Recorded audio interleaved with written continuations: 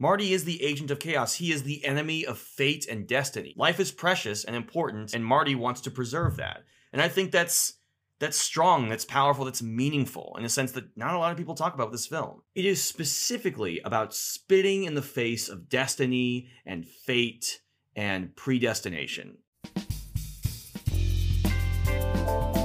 Hello, and welcome to My Favorite Movie Is, a podcast all about why we love our favorite movies. I'm your host, Larry Freed, and for today's inaugural episode, we're talking to YouTube video essayist and Game Rant features writer Max Mariner all about his favorite movie, Back to the Future. It's a crowd pleaser that wears its heart on its sleeve, and it's not subtle in its delivery. Like, this is what's happening. These are the emotions that are on display. These are the emotions that we want to convey to you. And we pick it up. We pick it up because the film earns it. We talk about the film's airtight first act, its commentary on destiny and fate, and how a film that is such a product of its time remains absolutely timeless. I mean, I honestly couldn't have picked a better movie to start off this entire podcast with, even if I tried. However, for those of you who have still somehow not seen Back to the Future, 1, please watch Back to the Future. Okay, thanks. 2, be warned, we are going right past the red tape and deep into spoilers on this one, as we will with every episode on the show. So viewer discretion, or I guess listener discretion, is advised. Anyway, without further ado, you know what? I'm going to let our guest do the honors. My name is Max Mariner, and my favorite movie is Back to the Future.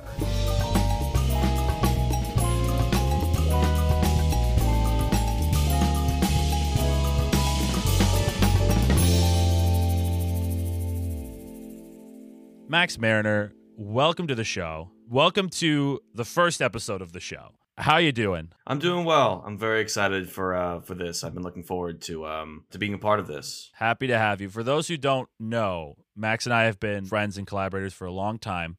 We've done a lot of projects together. We've also talked about Back to the Future a number of times, and I've known that Max's favorite film is Back to the Future, which is why I am having him here. And I think it's appropriate that we start this podcast about movies that are people's favorite movies with a movie that I think is a lot of people's favorite movie.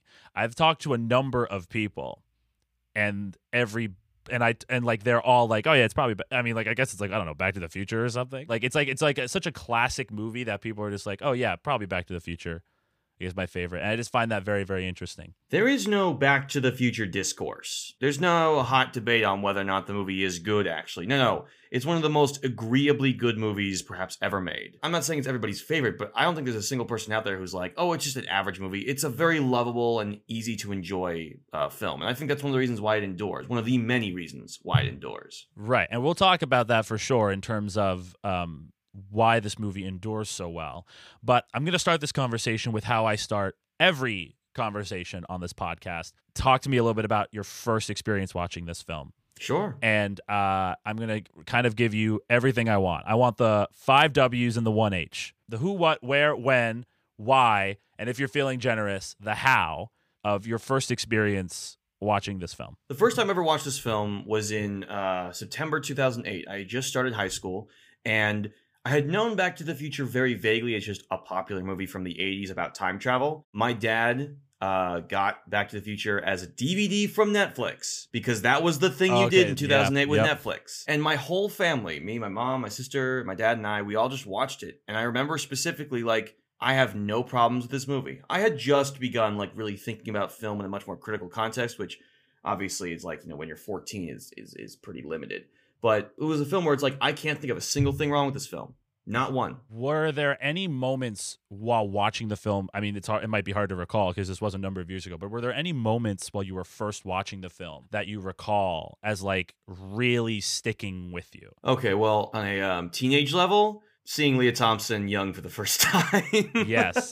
Lea Thompson in Back to the Future is incredibly attractive in that movie. Yeah, took my breath away. I mean, I specifically remember when I was watching it at 14, I wanted this to be sort of what I wanted high school to be. I was a kid who was a known quantity with a super attractive girlfriend or whatever. It was the dream, right? And I could also go back in time because time travel is cool. And also you can correct mistakes from your past because that's the fun part about time travel on a psychological level. Yeah, Marty McFly is kind of the coolest teen ever. Yeah, and Yeah. but he's also a good guy. Like, there's that scene where he saves his dad from the car, and I don't think he thinks to himself, "Oh God, if he dies, then I die." I don't think he operates that well. He's just like, "Oh God, my dad's gonna get hurt," so he pushes him out of the way, even though he knows the story of how he and his mom met. One of the strengths of Back to the Future as a franchise is that it is so good at building up story details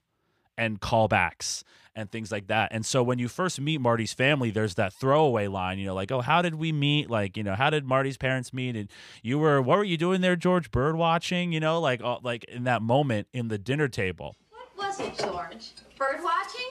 What, Lorraine? What? And you don't even think about it when you first watch it. Oh my God, did they say that? I actually didn't notice Yes, that. they even on the literally most say recent that. rewatch yesterday. I feel like Back to the Future's first act is one of the best first acts in any movie I've ever seen because it does such a great job of laying out so many story details and thematic ideas that end up getting played with later on. And so that scene with Marty's parents is when you first meet them is a great example of this because so many details are being laid out for you.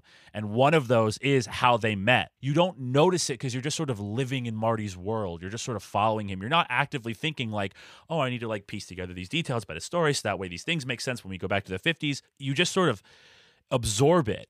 And then when you get to the scene where George is a peeping Tom in the tree watching the woman from across the street and Marty saves him, like, that's that moment. That moment was built up from the very beginning. But what also, to speak to your point about Marty, like, the scene is not framed in the sense of Marty's about to interrupt the way his parents first met.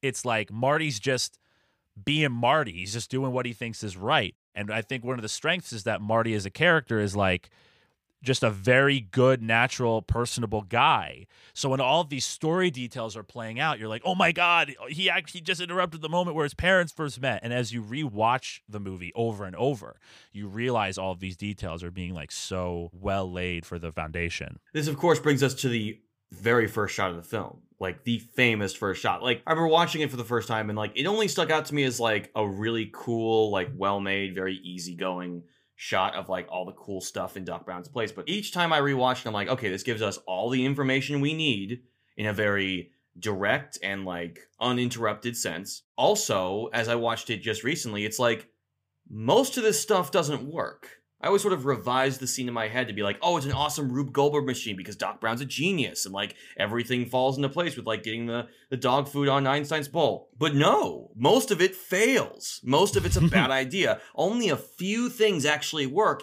and that encapsulates his Doc Brown as a character so well. And it's weird that I didn't even notice it until now.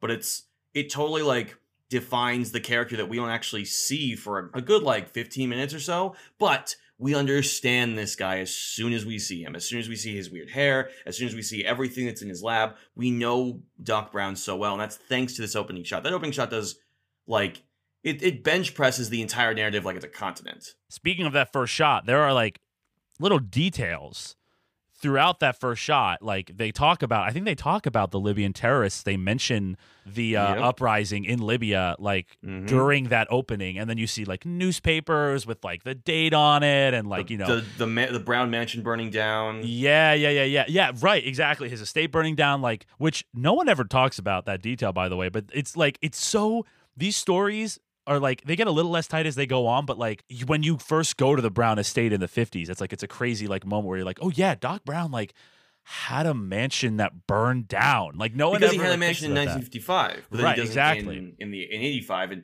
for anybody who's wondering what happened to that mansion, well, you're given an answer before you even consider it. Exactly. And then if for anybody who really paid attention to that detail, when Marty arrives at the mansion, you're like, "Oh, this mansion burns down. Oh shoot!"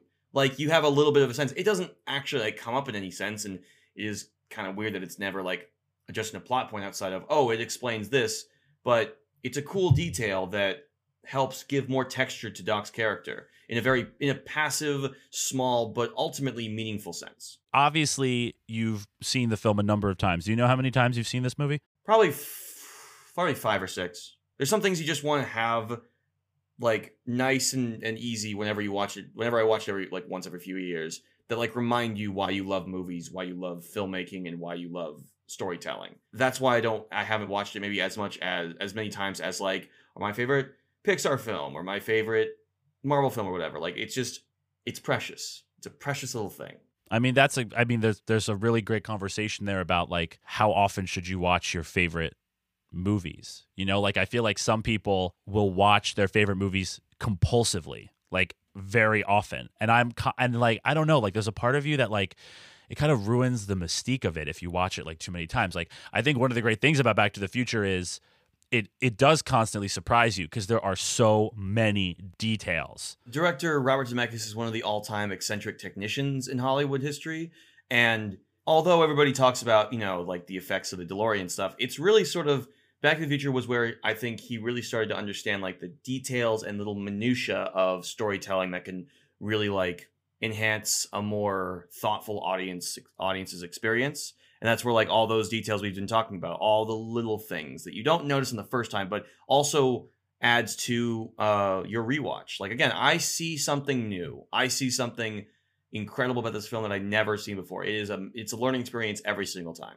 And that's really, really tough for any film to do. It's one thing to be great the first time, but to be better than great every time afterwards, that's a miracle. I was wondering if there were any observations that you've sort of had about this movie, whether that be from the first time you saw it or if it came to you in an experience of revisiting it. Are there any like observations you have about the film that you think are important, or an observation that like makes it your favorite? And especially if maybe there's an observation about this movie that like you don't feel like people like talk about, or it's something that's kind of undersaid about a movie that obviously I feel like has been talked about on many podcasts. What has been said about this movie that hasn't already been said? It's like that phrase that you hear all the time when talking about like Casablanca, The Godfather, whatever. Like that phrase applies to Back to the Future perhaps more so than any other film, like made in the last 30, 40 years. However, I feel like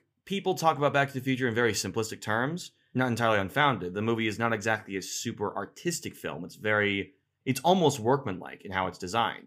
But the reason why it's my favorite, the thing I noticed when I was watching this film, it is specifically about spitting in the face of destiny and fate and predestination. It is a story about somebody deciding to make his history better and not being the person everybody thinks it is. Like I always think of that incredibly like unsubtle confrontation between Marty and Mr. Strickland. No McFly ever amounted to anything in the history of Hill Valley. Yeah, well, history is going to change. I will say that's one of the best moments of the first act. Those lines that are so simple and feel so like, obviously they're very cheesy, like no McFly has ever made anything in the history of Hill Valley. They're fun, but they encapsulate the theme so well. And it's another reason, talking about the first act, it is one of the many moments of the first act that do such a great job of establishing like what the movie is about. What are the themes and ideas of the movie? Up until that moment, I consider that scene like, it's like a fun, silly, like cheesy thing. It's like, oh, it's foreshadowing because history is going to change because that's how the movie works.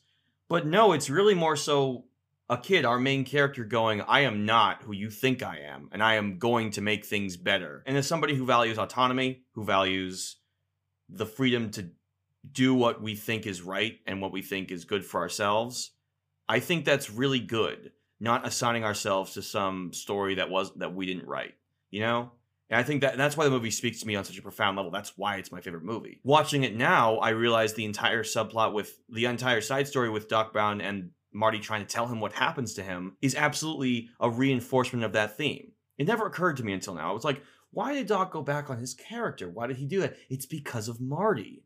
Marty is the agent of chaos. He is the enemy of fate and destiny. He is, ironically, even though like in a meta sense, he's trying to tell the story of his parents meeting for the first time, it fails. He fails in trying to arrange destiny. It only happens because the people that he tries to confront, the people that he tries to get together, they have to act on their own will.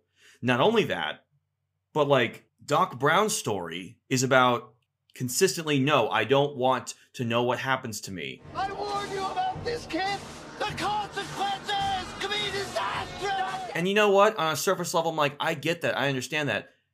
But then, as he gives Marty that letter that he taped back together, telling him, oh God, I'm going to be you're going to be gunned down by terrorists. You should do something about that. Like on this night at this time. He decides, no, it's not worth not knowing my destiny to be gunned down by terrorists when I create the thing I spend the next 30 years making. No, life is precious and important, and Marty wants to preserve that. And I think that's strong, that's powerful, that's meaningful in a sense that not a lot of people talk about with this film. It is about spitting in the face of everything about not only like the stories of the chosen ones of it is your destiny. Like, it is also about just not being what we think we have to be, being our own thing, blazing our own trails. And I think that's meaningful and powerful. The ideas of fate and destiny that you were talking about earlier. When you said that, I was like, but wait, like, isn't the whole point of the movie that like Marty is trying to like retain the destiny and fate? But you bring up this great point in which he does fail. Like, Marty doesn't really every time do he tries anything. He messes up. Yeah, Marty He doesn't fails. really do anything. George does it entirely on his own. I mean, I don't know entirely, but most of it on entirely his own will. He punches Biff, gets the girl, they meet. I mean, there's that great moment, obviously, with Doc Brown with the bulletproof vest. The Libyan terrorists come for him. They shoot him, and it's the bulletproof vest. And Marty goes like, but what about like destiny, or what about the space-time continuum? And he goes like, I figured, what the hell? And that's such a, oh man, great scene. What would following destiny amount to? Doc still dies. The night he finally does time travel, solves it after 30 years, he dies that night. He gets gunned down by terrorists. Again, that's like the one part of the movie that just really, really doesn't age well. I don't know. The whole Libyan terrorist thing, really weird. I don't get it. I remember watching the movie for the first time and seeing Doc Brown get gunned down. I was shocked. I knew about Doc Brown. I knew about Marty. I did not know that part. And it's an amazing part. One of the real triumphs of this movie, and why I don't try to revisit it that often, is because it is suspenseful. The conflict never stops. I used to think that maybe this film has a double climax, but no, its climax is just like 4 scenes long. The climax with Doc at the clock tower is so good. God, you think about all the things that happened during that scene. Like, Marty gets back, he goes into the DeLorean. The DeLorean doesn't start. Marty has to like bang his head on the steering wheel to get the DeLorean to start. That's one. Then Doc realizes that the cord won't go in because the tree is like blocking the cord down from like being fully expendable. Even before that, he has to get across the gargoyles on the clock tower. Then he has to pull it. He zip lines down. I mean, I think one of the reasons that it is such a great climax and so suspenseful is because it doesn't happen until literally the very second.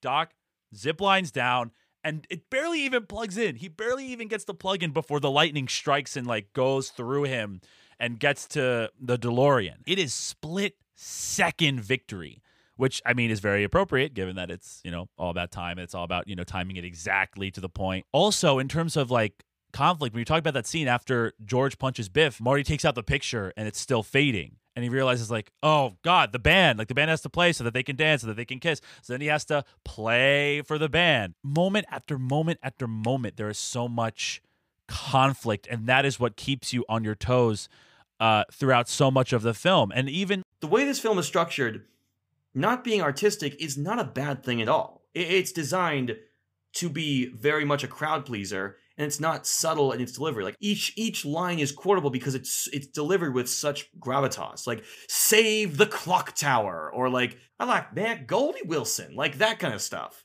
These are lines that are so like given with such like 110% effort and stuff. And usually, 80s cheesiness, but it's just sincerity. I mean, if you're talking about a great effort, I feel like every line that comes out of Christopher Lloyd's mouth in this movie is said with like the most conviction. It's about like, it's a crowd pleaser that wears its heart on its sleeve. I think it's maybe the secret formula to why certain blockbusters take off and resonate. It's not just that they're made to please like the biggest possible crowd. It's that you can tell this, and you can see the sincerity through how the lines are written and how through the characters act.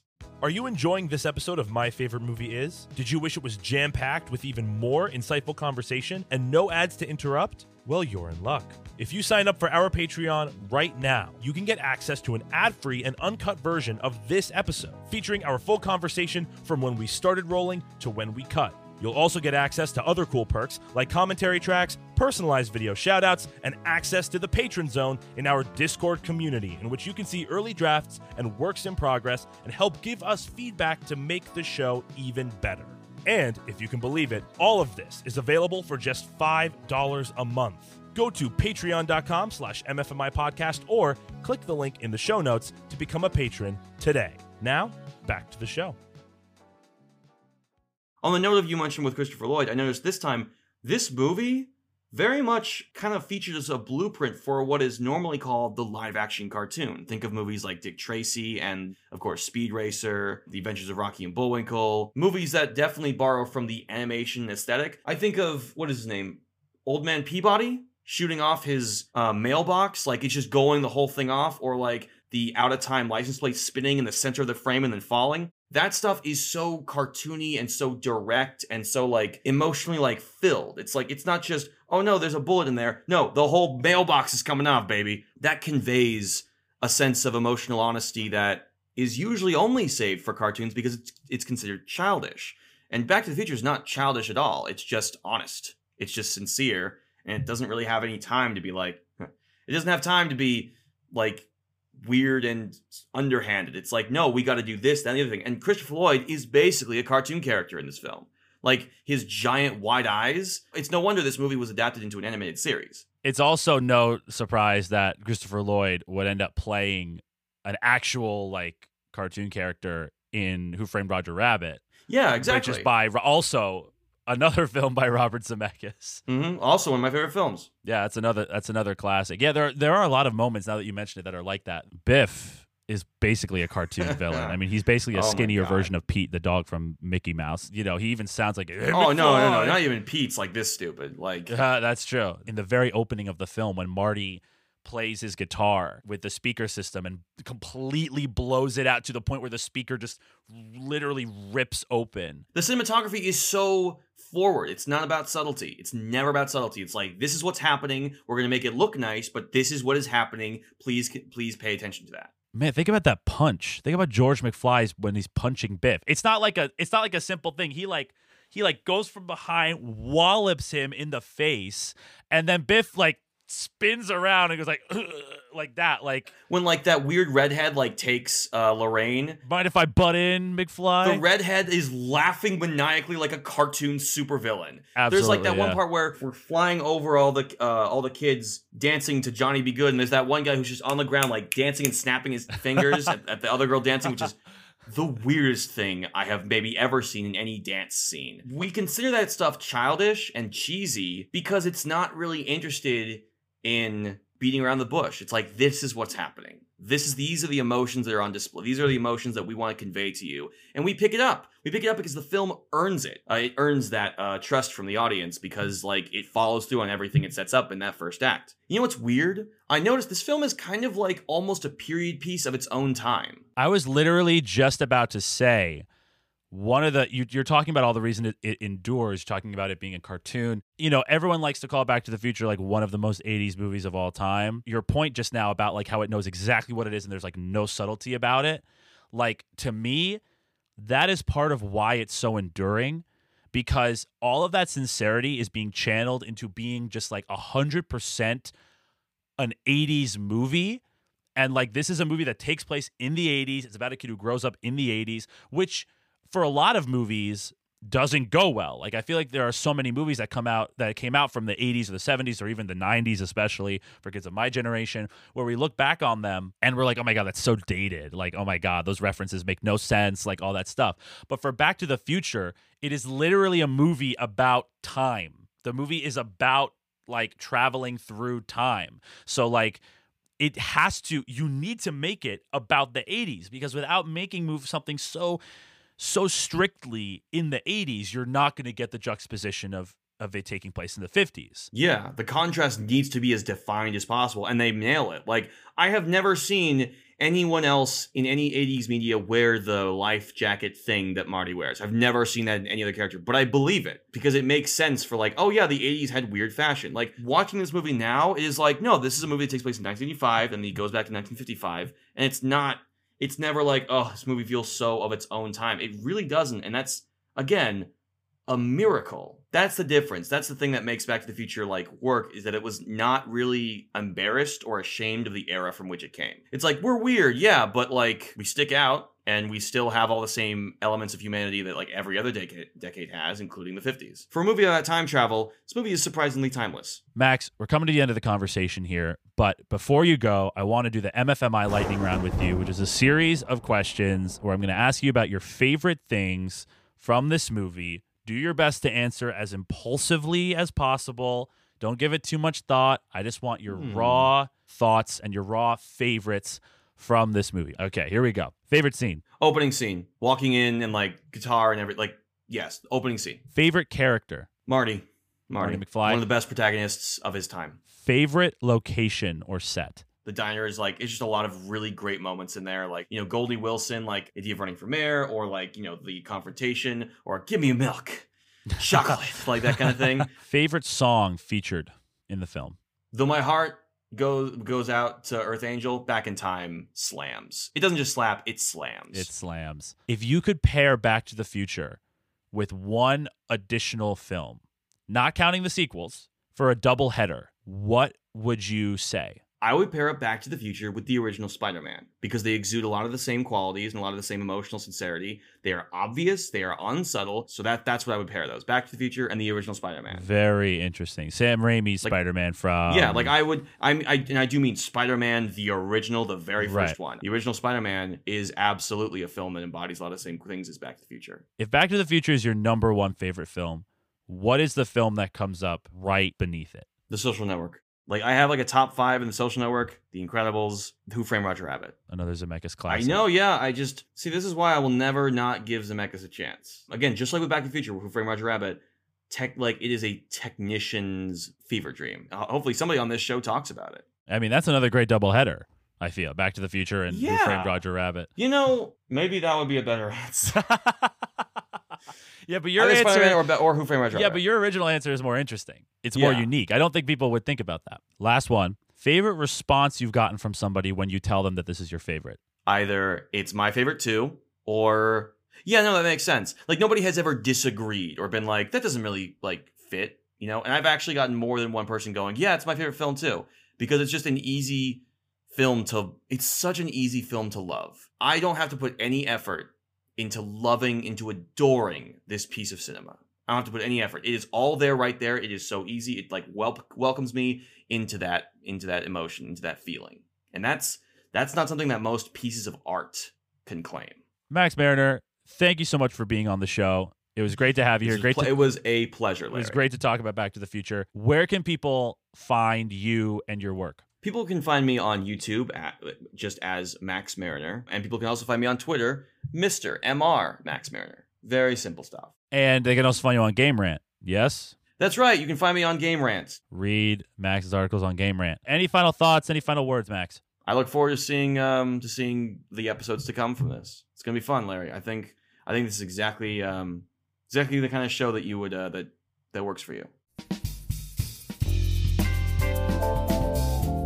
And just like that, you have made it to the end of our first episode. Thank you so much for listening, and thanks especially to Max Mariner for being such a great first guest to have on the show and for bringing his unique and passionate perspective on all things Back to the Future. We actually posted a second episode featuring Katie Siegel, who's a TikTok comedian, actress, podcaster, just extraordinary multi-hyphenate, on 2005's Pride and Prejudice starring Keira Knightley. It's a super fun conversation, very different from this one in all the best ways, and you can check that out as well as the introduction to our podcast as a whole, if you're looking for more information, on our show page. You should follow us there. That way you'll be notified whenever a new episode goes up every other Monday. And be sure to subscribe to us on YouTube so that way you can check out the video version of that podcast, which will go up the following Friday. You can also be notified when new episodes go up by following us on our social media pages at MFMI Podcast on Twitter, Instagram, and TikTok. For more information on our show, as well as a full catalog of audio and video episodes, you can go to MFMIpodcast.com. Lastly, for sponsorship or other business inquiries, if you have a question about the show or if you just want to say hi, you can contact us at our email, hello@mfmipodcast.com. Until next time, thanks for listening. My Favorite Movie is a Larry Freed Presents production. It is executive produced, created, hosted, and directed by me, Larry Freed, and it is also produced by me alongside Brian Novak. Our assistant director is Stephen Reyes, and our editors are myself, as well as Clayton and Kimberly Allen. Our graphic designer is Monica Sarmiento, our motion graphics designer is Elton Greenfield, and our theme song, Now and Then, as well as any other music featured on the show, is composed and performed by Matt Gorduke. For this episode, our camera operator was Kevin Lynn, our sound recordist was Dominic Mistretta, and our production assistant was Ben Seltzer. A huge thank you to all of these incredibly talented and wonderful individuals without whom this show just would not be possible. You can check out their social handles and websites in the show notes. My name is Larry Freed, and this has been My Favorite Movie Is.